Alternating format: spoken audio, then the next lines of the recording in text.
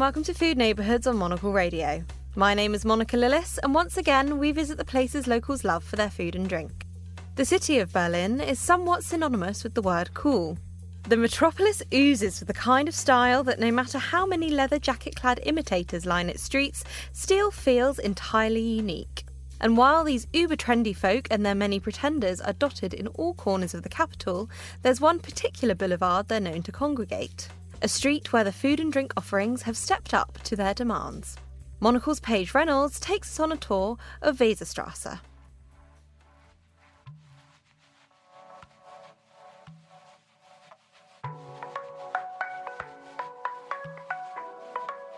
Situated to the south of the city, in the district of Neukölln, Weserstrasse is a 2.5-kilometre stretch that slinks its way down from Hermannplatz U-Bahn station and runs parallel to the Landwehrkanal, an offshoot of the River Spree.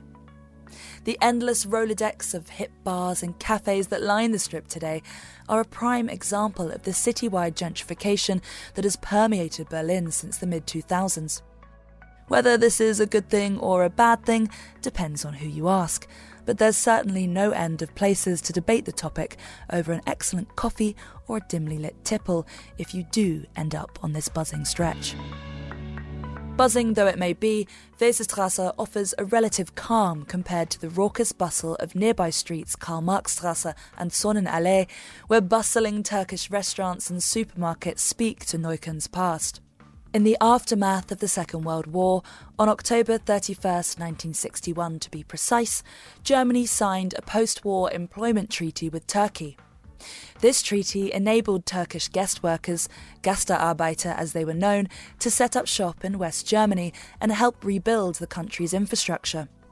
These workers not only transformed the socio-economic fabric of Berlin, but had a huge influence on its food culture too, and many of them flocked to Neukölln. Weserstrasse still carries some of this influence, but is really a different beast. A sensible starting point for discovering all it has to offer is at the Wildenburgstrasse intersection.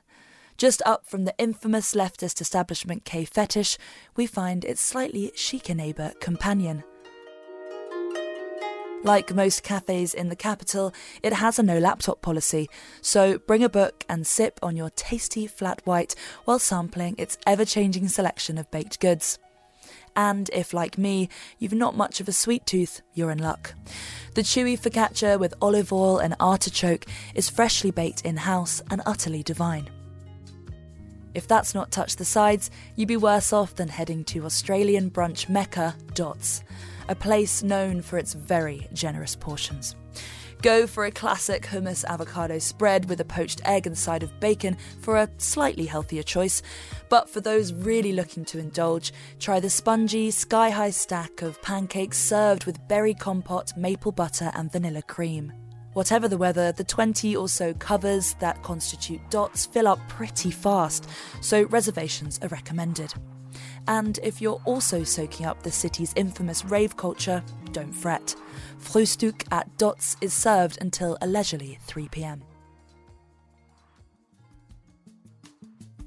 With breakfast out the way, potter in and out of Weserstrasse's great selection of vintage clothing shops, or take a quick detour down the canal to work off those pancakes. At some point, if you walk far enough up the riverbank, you may look across to see throngs of cool-looking young things sipping on coffees and tucking into warm buttered baguettes. This would be La Maison, a French bakery that proves a great stop-off spot for that extra caffeine boost or for anyone with a fondness for people watching.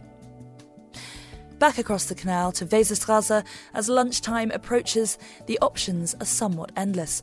But for the falafel lovers among us, one option stands out: Sudanese establishment Sahara Imbiss. Dotted across the city, these falafel joints are known for their signature peanut sauce, silky, delicious and coming in under €5. I developed a somewhat codependent relationship with the place in the month I spent in the city. If you're all falafeled out, and I don't blame you, and you fancy something a little, well, fancier, head to Boyster Bar. Sat pretty in its white-tiled and wood-panelled interiors, you'll find French bistro-inspired fare.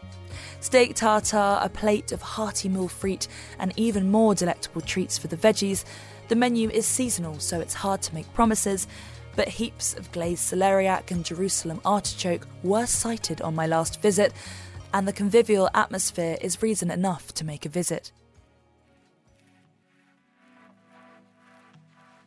Whether you're a few cocktails in by now or not, it's time to hit the bars, the thing I believe Weserstrasse does best. From the shabby to the sleek, there's something for everyone here, but for an afternoon tipple, I'd keep things classy and head to one of the street's independent wine bars. Motif Fine and their all-knowing staff are well placed to recommend you an excellent glass or bottle of something au naturel. When dinner time comes around, you may or may not need to line your stomach, but if you do, head over to W Pizza for a sourdough delight.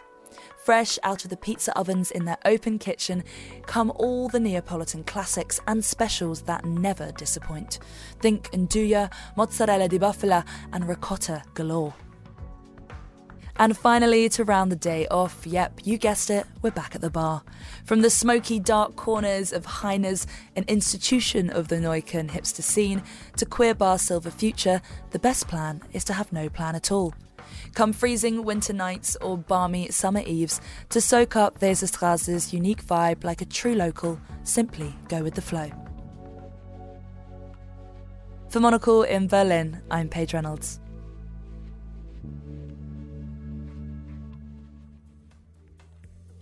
Thanks, Paige. And for more food and drink stories, tune into the menu every Friday at 2000 London time. I'm Monica Lillis. Thanks for listening.